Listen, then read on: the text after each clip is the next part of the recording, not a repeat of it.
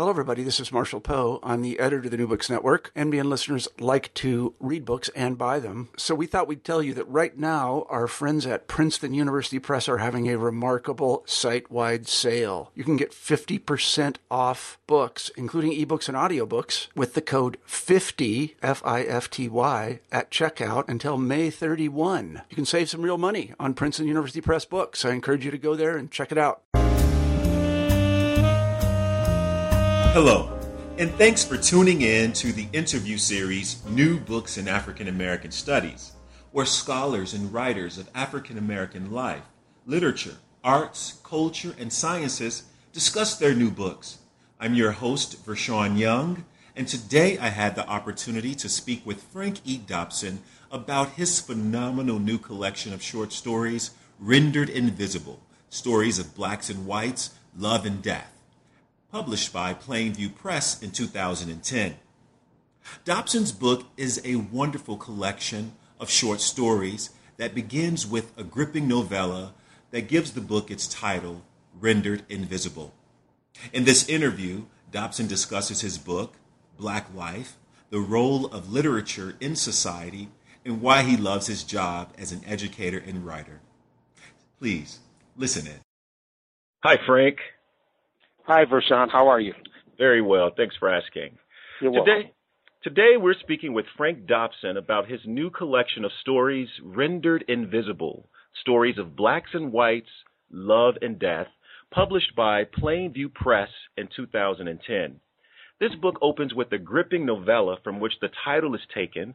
It's a complex story that is extraordinarily told because it's three stories rolled into one based on historical facts about the serial killing of black men in New York in the 1980s, and about the lives of two black men affected by those murders and the aftermath. That narrative is followed by five shorter stories ranging thematically from unrequited love to the exploitation of black basketball players. We're happy to have you on the show today, Frank, to help us get better acquainted with your book. But first, we'd like to get to know you a little bit better. Can you begin by telling us a little bit about yourself? I sure can. I had a chance to actually hear some of your interviews, and it's so interesting that Harvey Young, like myself, as a native Buffalonian, and so born and raised in Buffalo, New York, and a similarly working class background. My dad worked for over 40 years at Republic Steel. And my mom held various and sundry occupations as well as raised three children, of which I am the youngest. And so my background in Buffalo, New York, a working class environment, but a home where my parents stressed education. I always talk about the fact that even though my mom did not finish high school, she was a voracious reader, and in fact, one of my sisters, Daphne, is named for the French novelist Daphne du Maurier. Oh, wow. Because my mom was reading those novels in translation. And so it's one of those things that, again, I think when we talk about African-American families and backgrounds and all of that, we can't box people in because we don't always know the true story. Right. And so again, my story, African-American, born and raised in Buffalo, New York, from Buffalo, which is where I got not only my public school education, but also attended the University of Buffalo on the undergraduate level, graduating with a degree in English and a minor in Black Studies, as it was called back then. Left there, went to the University of Nevada, Las Vegas, where I was a teaching assistant and also got a master's degree in English. From there, I went to Bowling Green State University, where I got my PhD in English, and my dissertation was on the use of oral tradition and ritual in African-American fiction writers. The chief writer whom I studied was James Baldwin. Now, the interesting thing is Baldwin was a writer in residence at Bowling Green. And so I got to take a class with Jimmy Baldwin, got to know him very, very well. So that's one of those incredible things that when I tell people, they go, "You knew Baldwin? You took a class with Baldwin at Bowling Green?" Yeah. Wow. Yes, How yes. was that? That was amazing. There were actually two classes that Baldwin taught, and it was so interesting. He came to Bowling Green. This was in the 70s, mid to late 70s, so let's say 76, 77. The dates may be a little off, but not that much. And he actually taught two classes.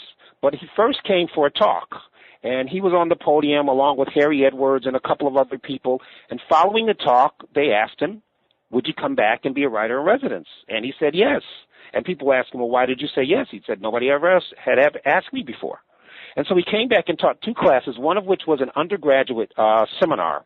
And I was one of the graduate students working there on my PhD, and I was a teaching assistant for that class. Wow. So we got to spend some time with him, and he would simply come into this large amphitheater, maybe 200 students signed up for the class, and hold court. At the time, though, he was working on his last novel just above my head, so he was reading to us from the novel, the manuscript, as he was working on it. It was amazing. And then he also taught a graduate level class. Myself and maybe, 10, 15 people took that class, where he talked in more length not only about that book, but about the process and just about anything he wanted to. He really just held court.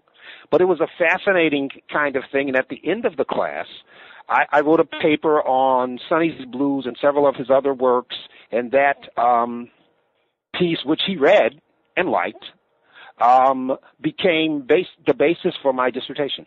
Nice. Yeah. Nice. So you're an academic and a novelist.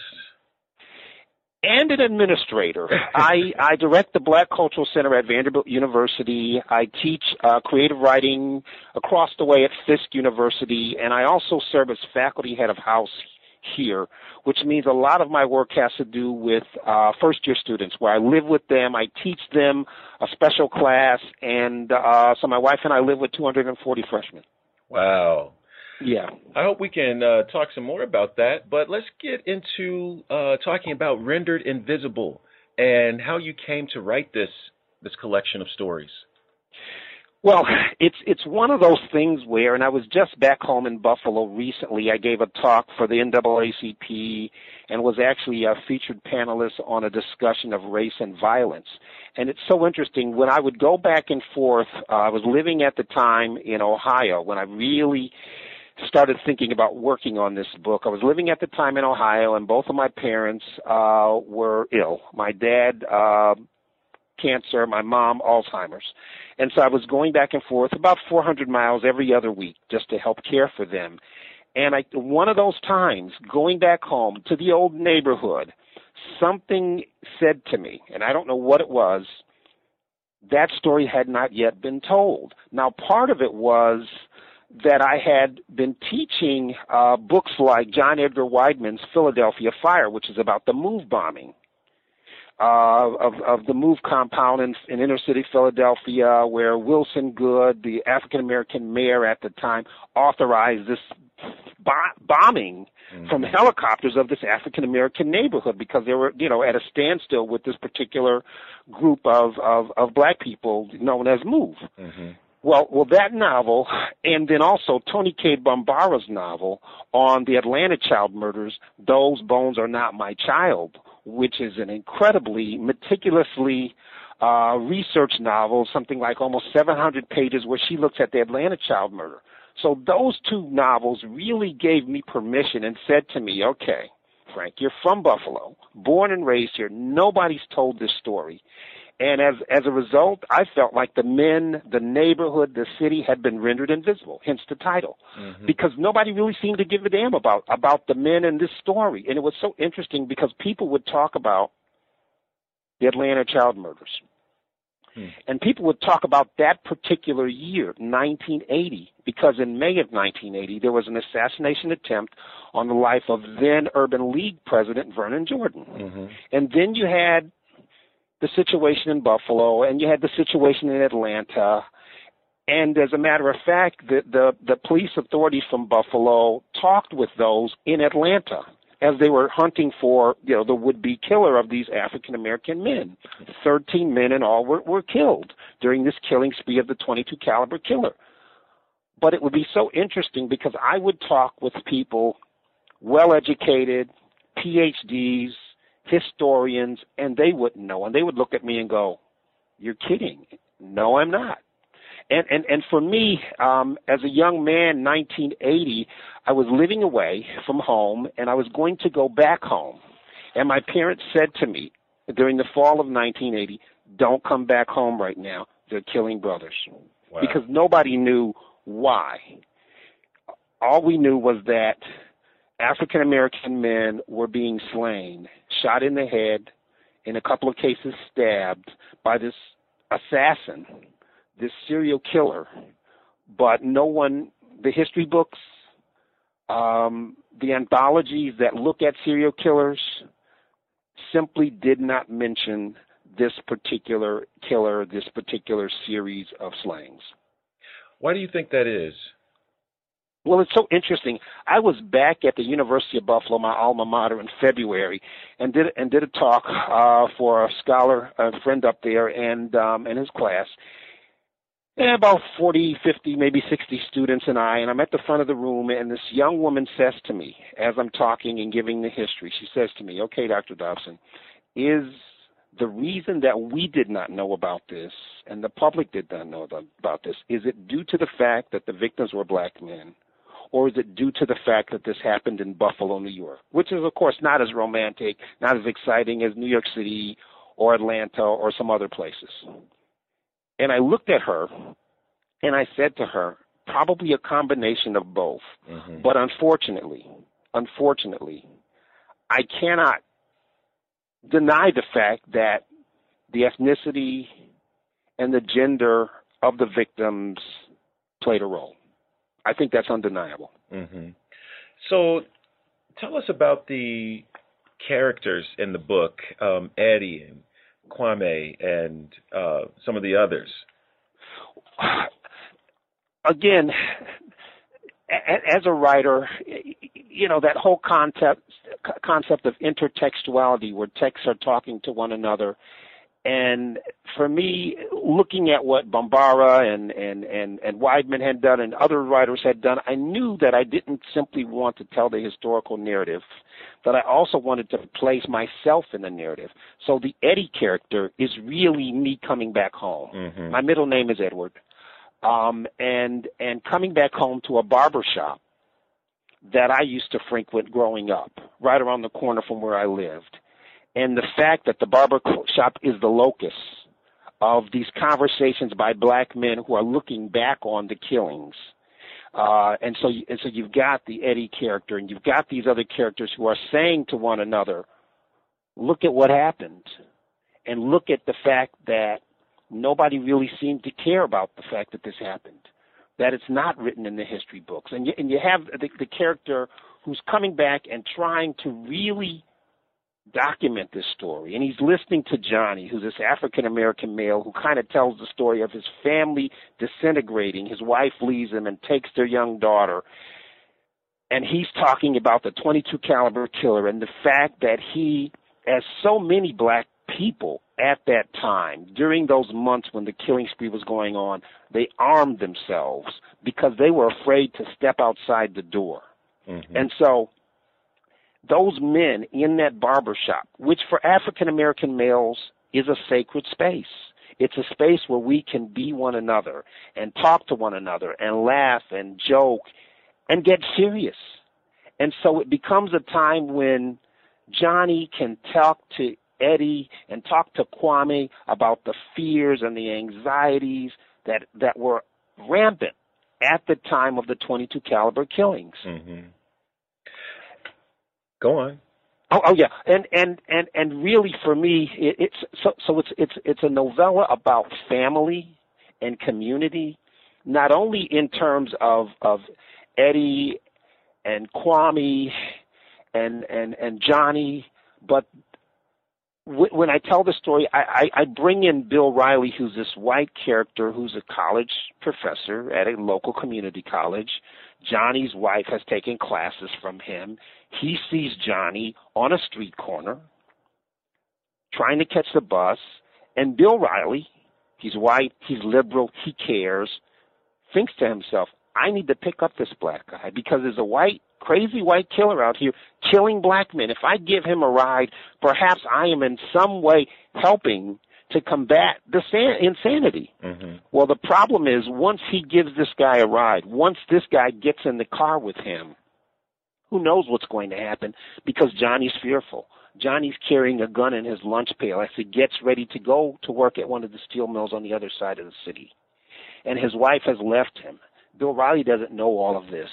And as you know, all hell does break loose because you have a black man and a white man in a city which has gone crazy, which has gone mad over issues of race and violence. You know, one of the really provocative and gripping elements about this book is the way in which you depict the emotional and psychological circumstances that these characters confront, the way in which race motivates and informs people's perceptions and actions. You said a moment ago that that when Johnny's picked up, that that Riley gets involved or intertwined into this into the narrative. But they're both motivated by fear in some ways, wouldn't you say?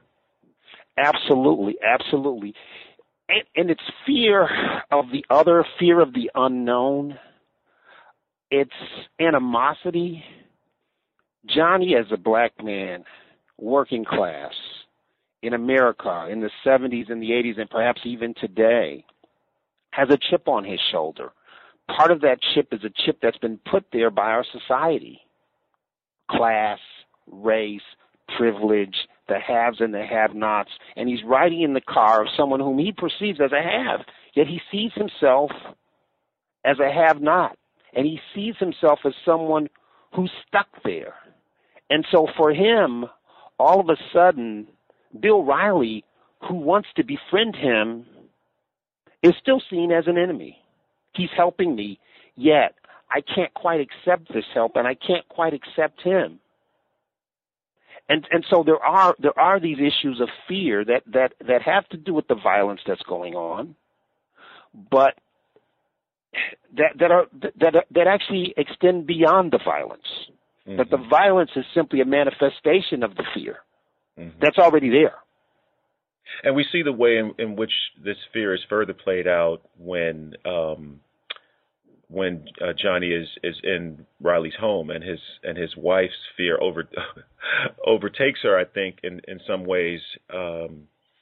And I don't want to give too much away about the book, but that you see some racist overtones in her actions. Absolutely, absolutely. Again, I'm going to look at some of the work that, based upon the Harvey Young interview that you did, and I just bought the book recently, and the fear of the black body. This intruder in her home, this black body, and she's got to get him out of the home. It doesn't matter that her husband is saying to her, he's befriended me, he's helped me, he's rescued me. Indeed, the black body, the black intruder, must be done away with. Mm-hmm. And so the fear of the black body and the way in which black bodies are depicted, not only in the novella, but indeed in some of the other pieces. I'm thinking of the short story about the basketball player, Black Messiah's Die, where again we have sort of the fear and the fascination with the black body on the plight of white America. Mm-hmm. Let's talk a little bit more about this novella, because it really is, at least from my point of view, an extraordinarily written story. Can you tell us about the structure and the timeline and why you chose to deploy some of the techniques in this story that you use?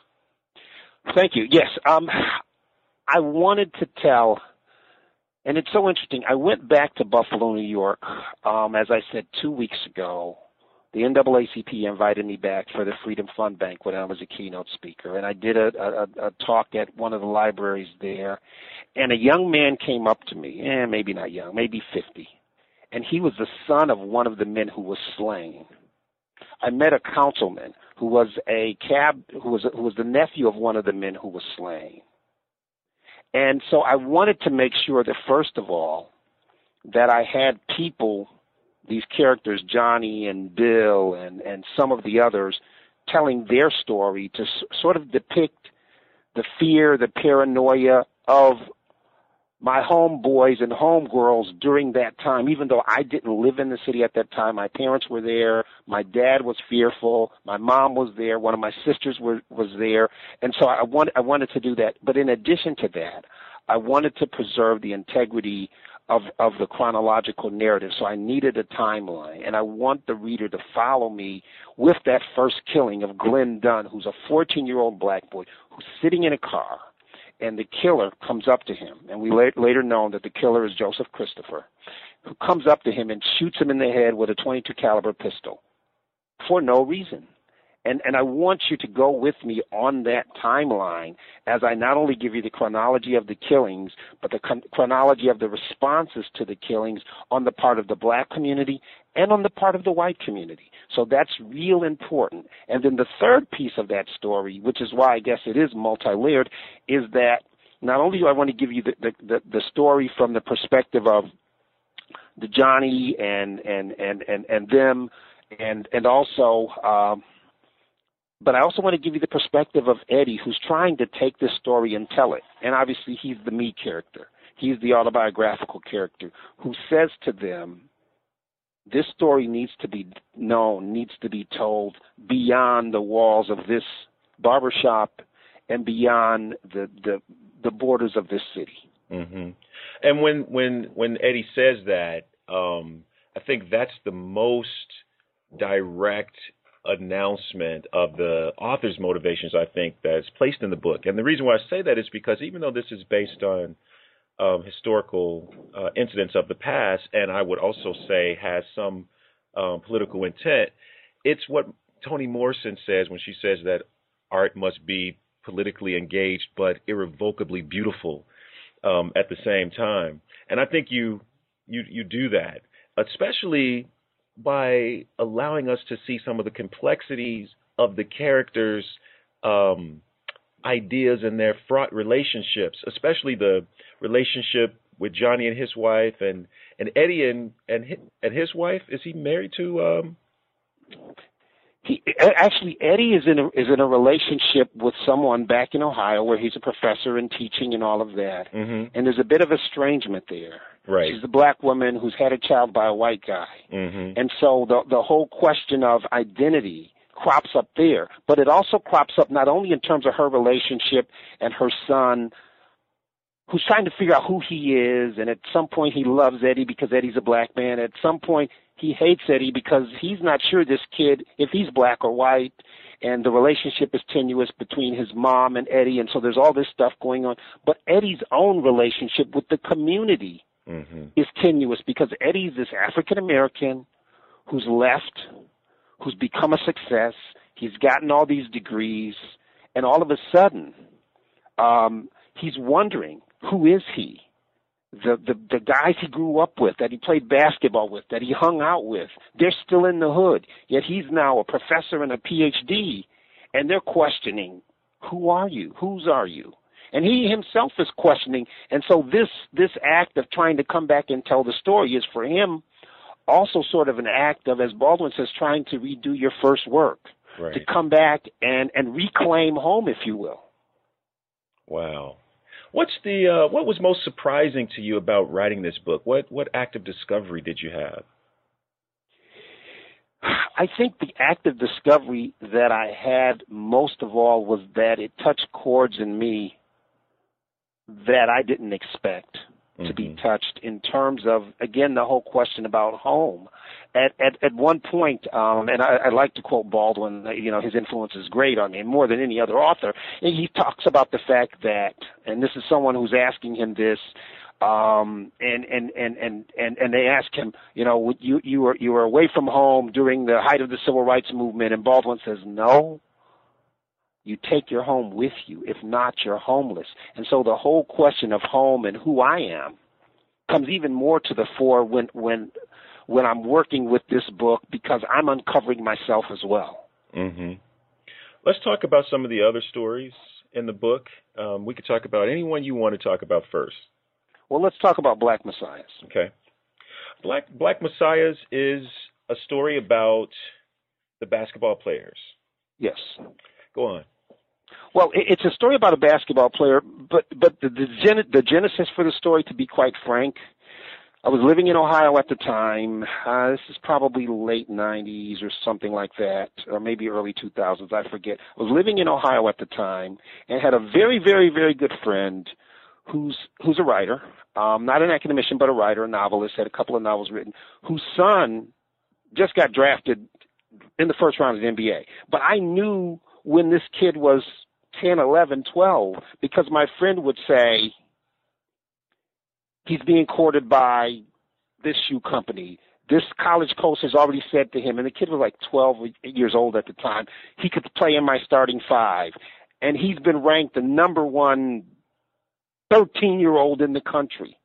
I'm like, what the heck is going on here? And this was also not too far from the time when we had the LeBron James phenomenon on the high school level, and his high school team was touring the country. They came to Dayton and played where the University of Dayton played. I mean, they were doing this junket. And it was also around the time in Cincinnati, there were a number of slayings of unarmed black men by the police. And after slaying number 14 or 15, I thought, there's a story here with all of these various elements. The final piece was, I was actually at the time, as I said, working at Wright State, but also I was doing a moonlighting thing at a school in Cincinnati, drove down with two of our kids, was going to my car, was on a college campus, and the local cop stopped me and said, who are you? What are you doing? And I'm like, I'm teaching here. I'm a college professor. And my kids looked at me, and they were getting ready to cry. Because all of a sudden you have racial profiling happening to their dad, who's simply working. And so I said, what I wanted to do was to create a character, not a Timothy Thomas, who was one of the victims of police violence in Cincinnati, but someone who, in the eyes of society, would be worth more money. So a LeBron James, Kobe Bryant, latest basketball phenom who's shot and killed by the cops right before he's getting ready to get paid, as kids would say, because of the shoe contract that's going to happen, because of the draft status and the like. And then the question for me is, what happens now? What happens now in terms of those white men in suits who are going to make money off of him? What happens now in terms of his family? What happens now in terms of how the rest of the world looks at this kid? What do you think literature or creative writing can provide or help or do in situations like this? In other words, the act of writing, I'm asking this personally, do you see the act of writing as one way of intervening into these circumstances?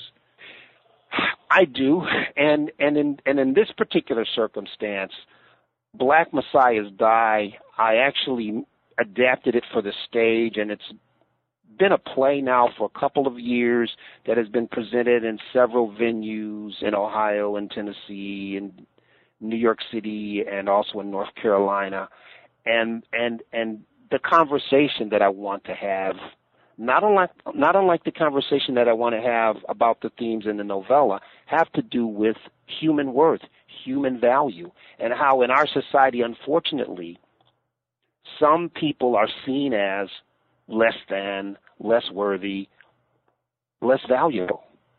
What's interesting about this story is that the person with the most insight about the exploitation and who sees the devaluing of life in general and Black life here in particular is a white female.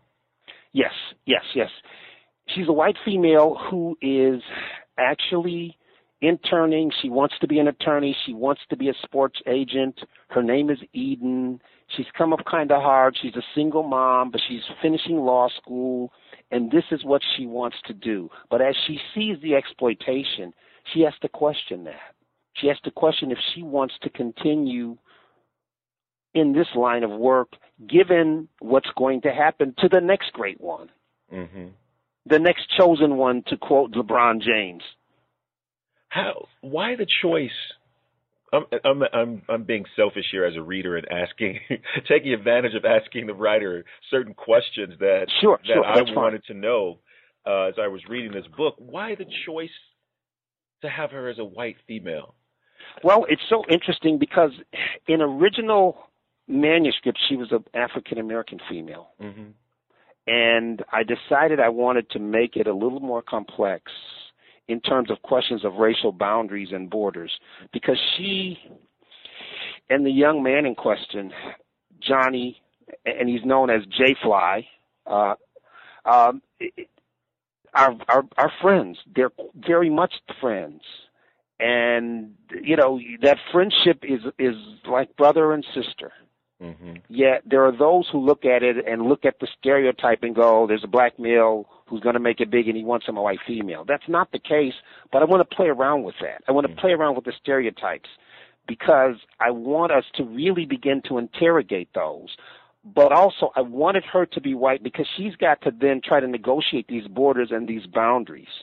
She's a fan of African-American literature, and at some point is talking with Johnny about his future and her own, and she's talking about her love of people like Toni Morrison and James Baldwin and some of the others.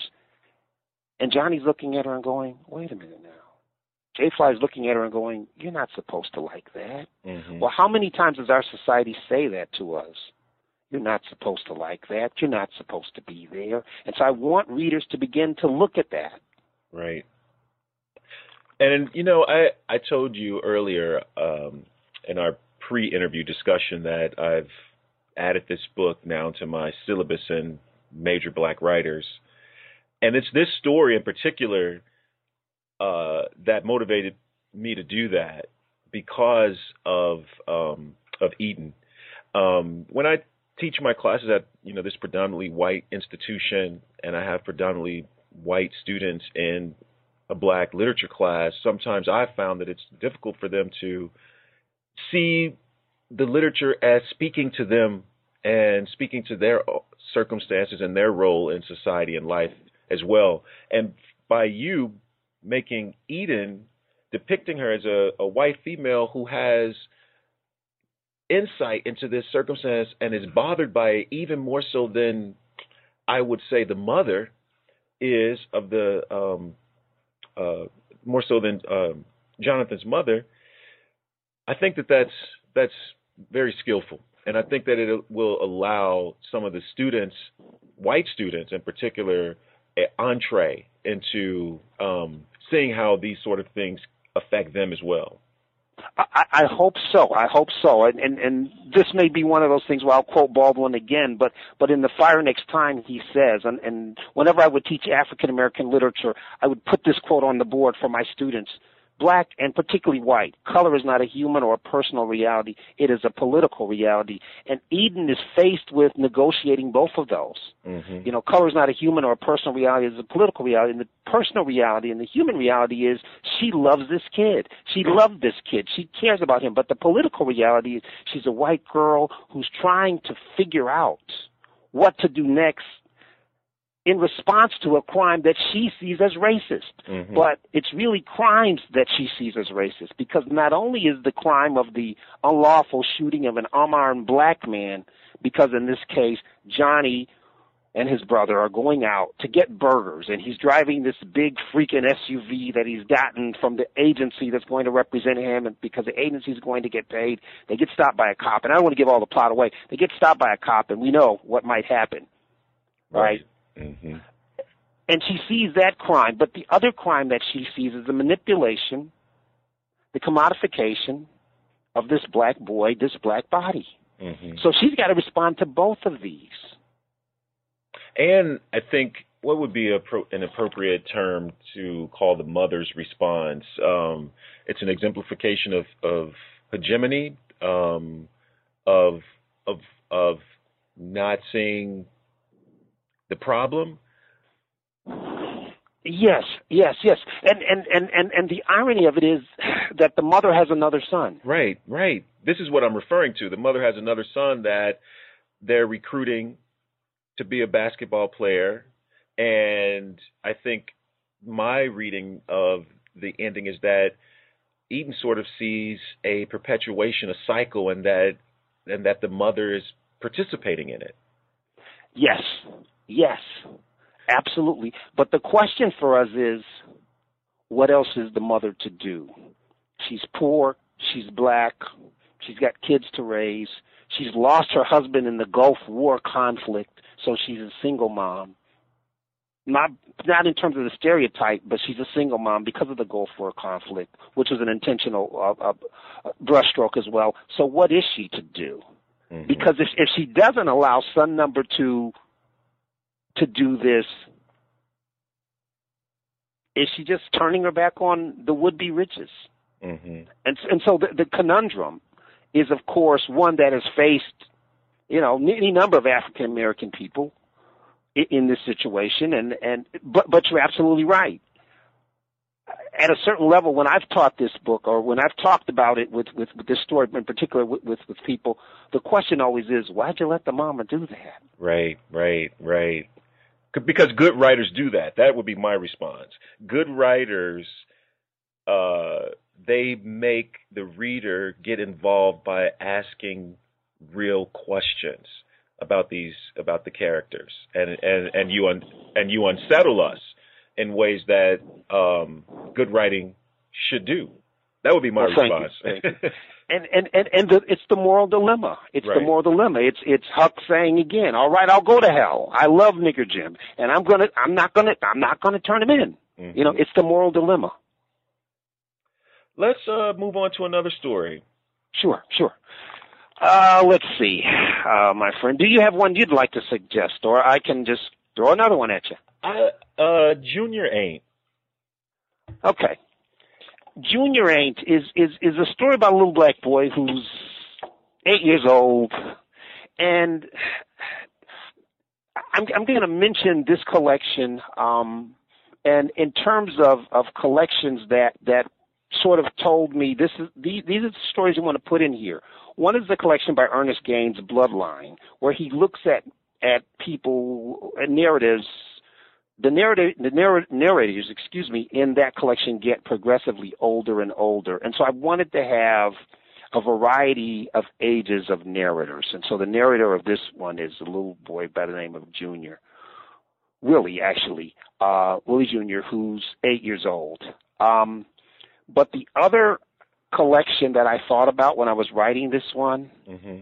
was 8 Men by Richard Wright, mm-hmm. where he's got these African American men as the I in each one of these stories. And even though that's not quite the case in this story, because the I in Black Messiah is actually this white female, but we still also focused in on Jonathan. I wanted to tell the story of a young black male, and by young I mean child, and the problem confronting him with identity because the father's not in the home and mama's doing a great job and he's got a sister, but he's looking at himself really as the other with respect to his family. Mm-hmm. And so he's got to grow up in a way that maybe he wouldn't have to otherwise.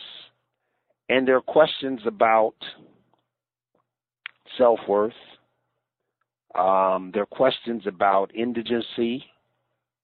They're telling us we poor, telling us I'm not this, telling us I'm not that. And so there's anger on the part of this 8-year-old. Right. Toward family. Mm-hmm. Mm-hmm. And you don't allow him to be vindicated at the end. I must say, I was hoping.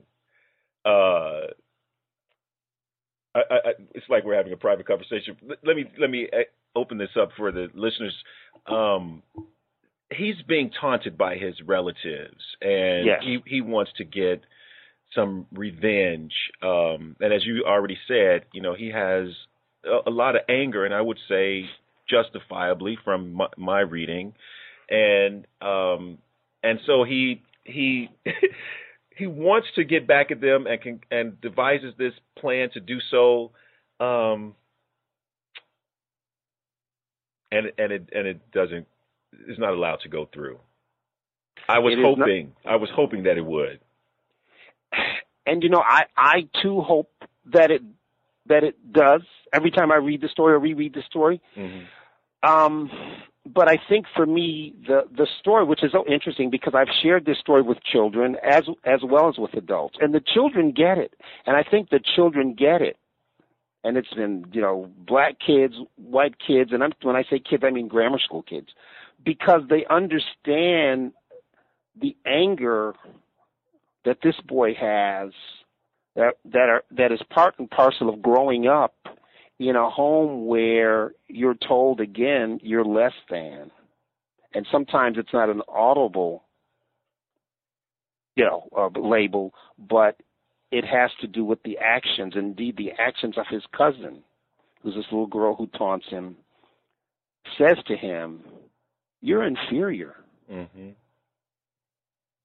And it manifests itself in terms of things, which I think even for adults in America who want to make you feel inferior, much of the time it's a litany of things. She says to him, "These games you have are whack. You don't have this, and you don't have this. This is what you have. I don't want to play with your old, mm-hmm. because they're not up to par. They're not the latest. They're not the greatest. And unfortunately for our children, that is much of the time the narrative that they receive, that because of the things that you don't have, you're less than those of us who have those things or come from households where we can readily get those things. And so the anger for him is not simply the anger that daddy's not in the home. It's the anger that unfortunately is all too American. They've got things that I don't have. Right. And one of them is a daddy, though. I mean, that's one of the things that his cousin insults him about, saying that how can he be a junior when he doesn't have a dad? Exactly. She's just mean, Frank. She is just mean. she is just mean. After I read this story, I had to close the book and go for a walk. I had to deal with this.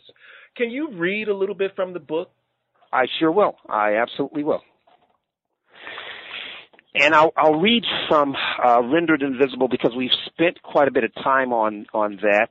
And I'm going to pick it up in Chapter 5 of the piece, and I'm going to start with the timeline.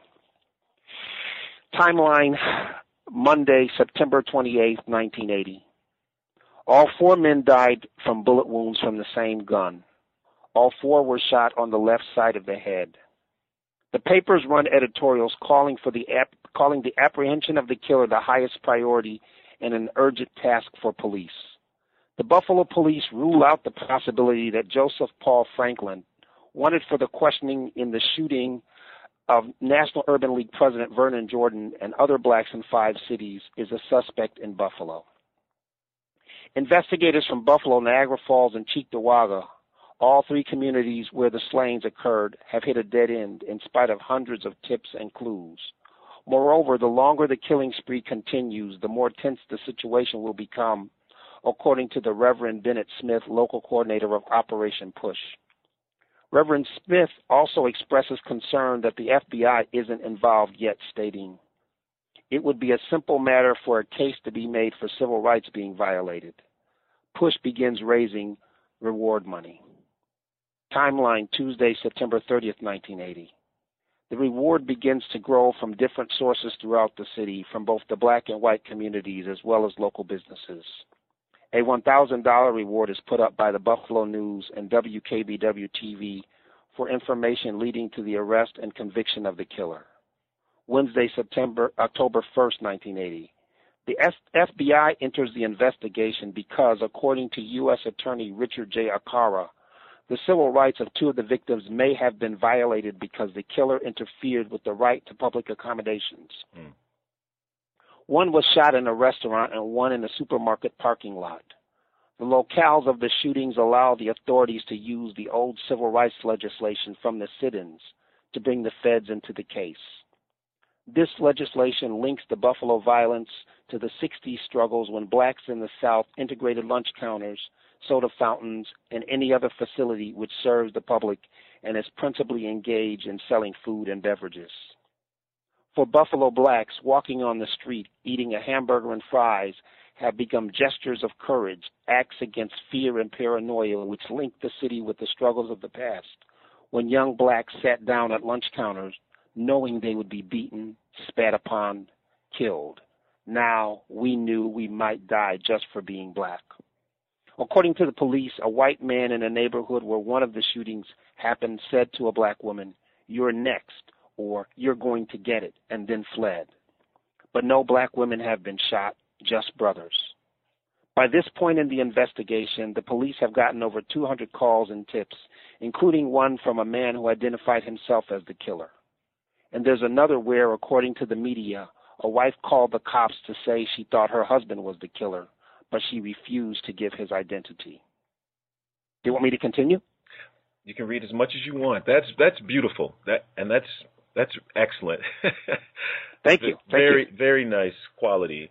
I can ask a couple other questions. Okay, because great. I don't want us to run out of time without me getting a chance to really ask you some of these things that were going on in my mind as I read this book. You're relentless in the way in which you force readers to confront uncomfortable situations. I mean, you do it beautifully. It's very, high literary quality. I'm thinking about the last story, It Falls Between, written something like a play, two men, one black, one white, and the white man is sort of becomes a self-appointed police officer, a vigilante, and there's a black guy who is trying to do the right thing and is caught up in this gets caught up in this man's I don't know the term to use for it, gets caught up in his desire to right a wrong. Yes. Can you tell us about what motivated this story? Well, it's so interesting because I was in teaching creative writing. I would ask my students, and I would give them a prompt, which was to write a short story based upon a bumper sticker. And we see all kinds of bumper stickers today. And around that time, when I first came up with that assignment, I literally saw, in the space of maybe 2 weeks, 2 bumper stickers, which said, as the bumper sticker in the story says, "Somebody I loved was murdered." And I thought about that. If someone has that on their bumper sticker, clearly they are walking around with so much anxiety and anger and fear. And I thought, what if I use that? I myself use that bumper sticker as the catalyst for a story.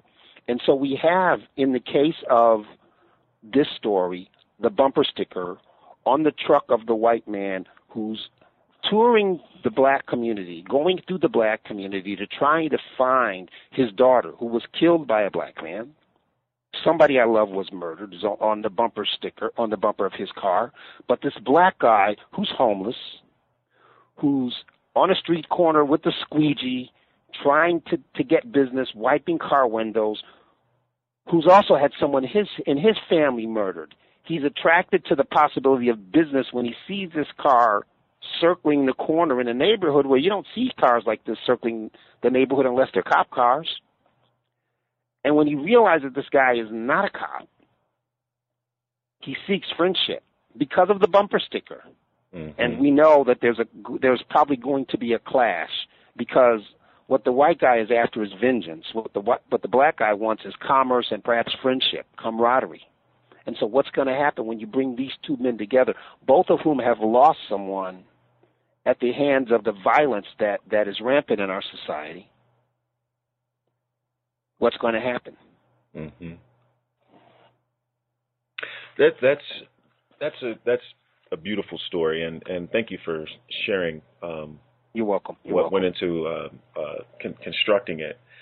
And there are 2 other stories that we haven't talked about: Another Continent and And Homeless MF. Yes.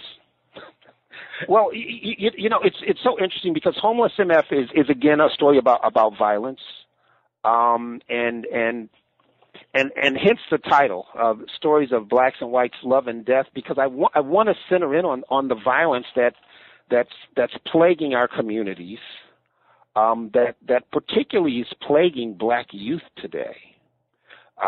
Whether it's going to school or going to work, or in the case of the story Homeless MF, you have a young man who's washing his car, and there's a drive-by shooting that happens, and his sister is an innocent victim.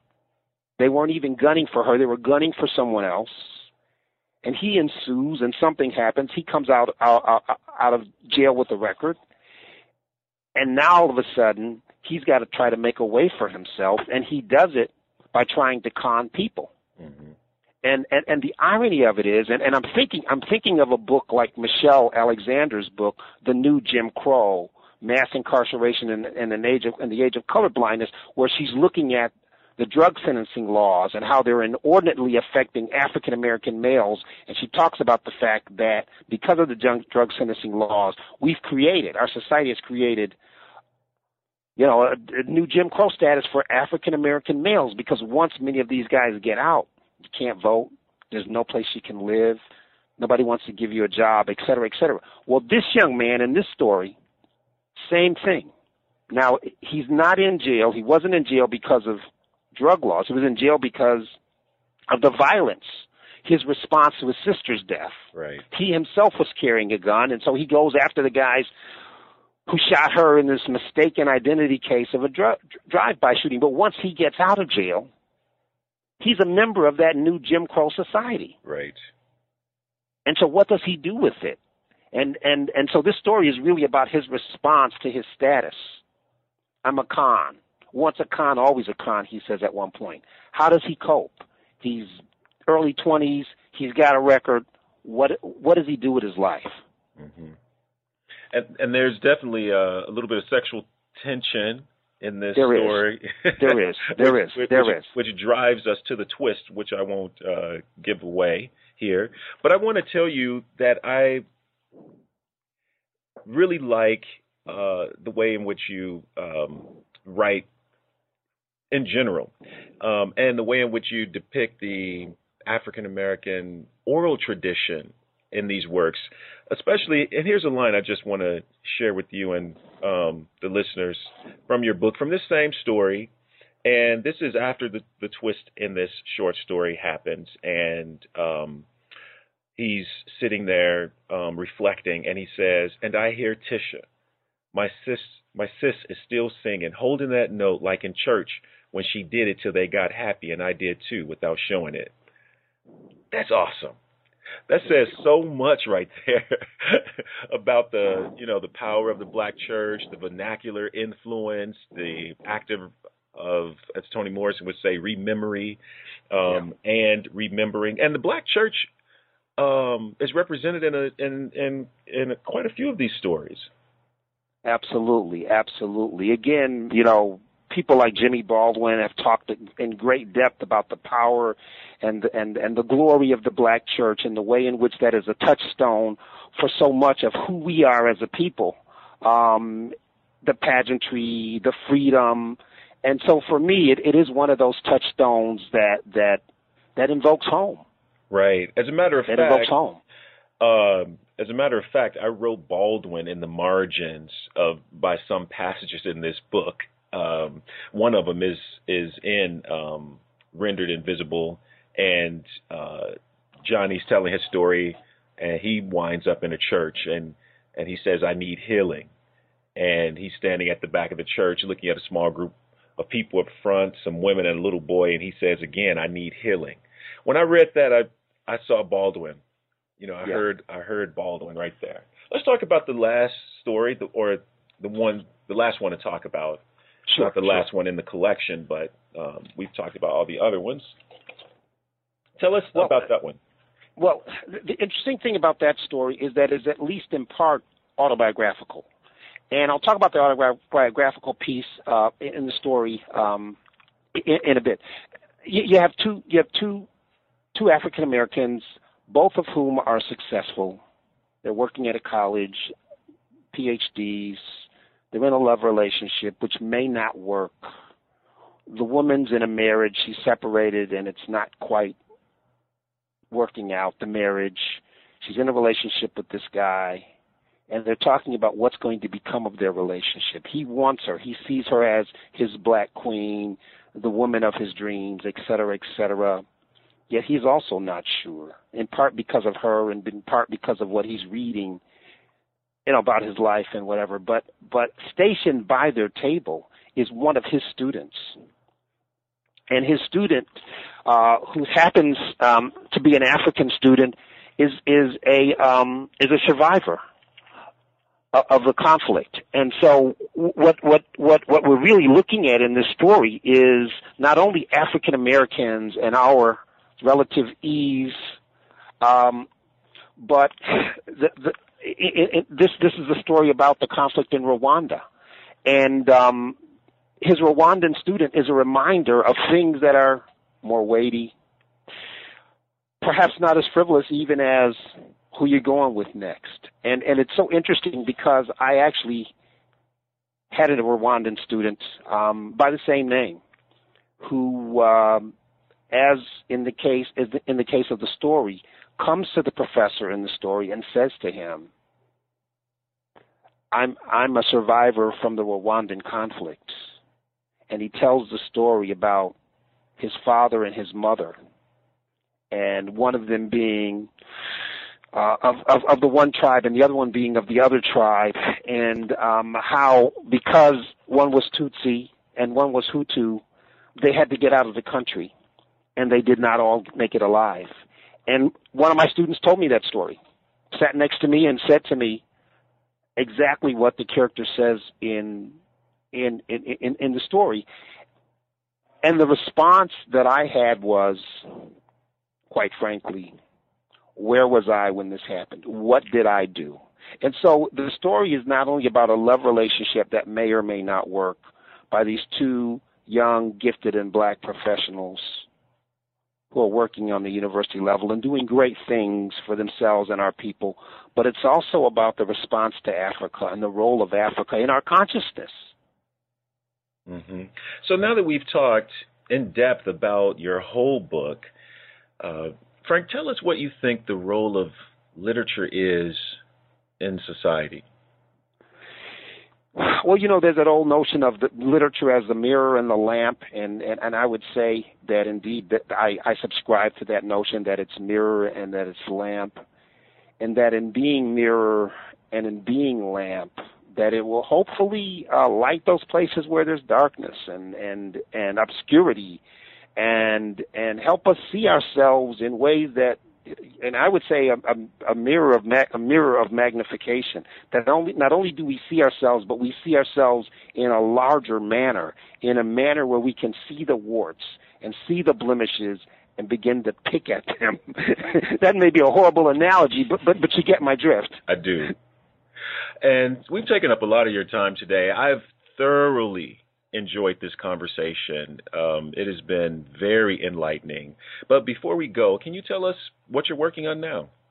Well, I've been approached by several people about doing a screen treatment for Rendered Invisible, so I'm going to be working on that. And in addition to that, I'm working on a scholarly paper about the image of the black as president in American film. And in particular, I'm looking at a little-known film entitled The Man, where James Earl Jones stars as the first black president of America. And it's a 1972 film. Wow. So nobody's seen it.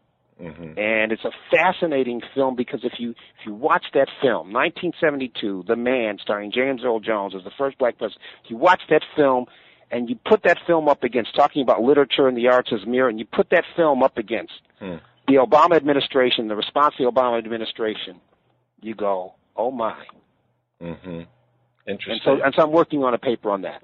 And there was another earlier treatment, not in the film, but the Saturday Night Live skit with Richard Pryor Yes. Yes.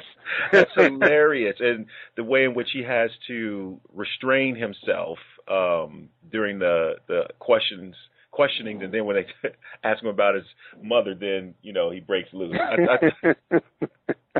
There's actually a 1936 treatment with Sammy Davis Jr. essentially playing the part of a pickaninny and titled Rufus Jones for President. Oh, wow. Which also, it's well, stereotypical to say the least. I look forward to either viewing Rendered Invisible on the big screen and reading your scholarly paper. Thank you so much, Frank, for talking to us today about your book, Rendered Invisible, Stories of Blacks and Whites, Love and Death. Thank you. I appreciate it. We've been talking to Frank E. Dobson about his wonderful new book, Rendered Invisible, Stories of Blacks and Whites, Love and Death, published by Plainview Press in 2010. I hope this discussion has encouraged you to go out and read the book and to have conversations about it with your friends. Thank you.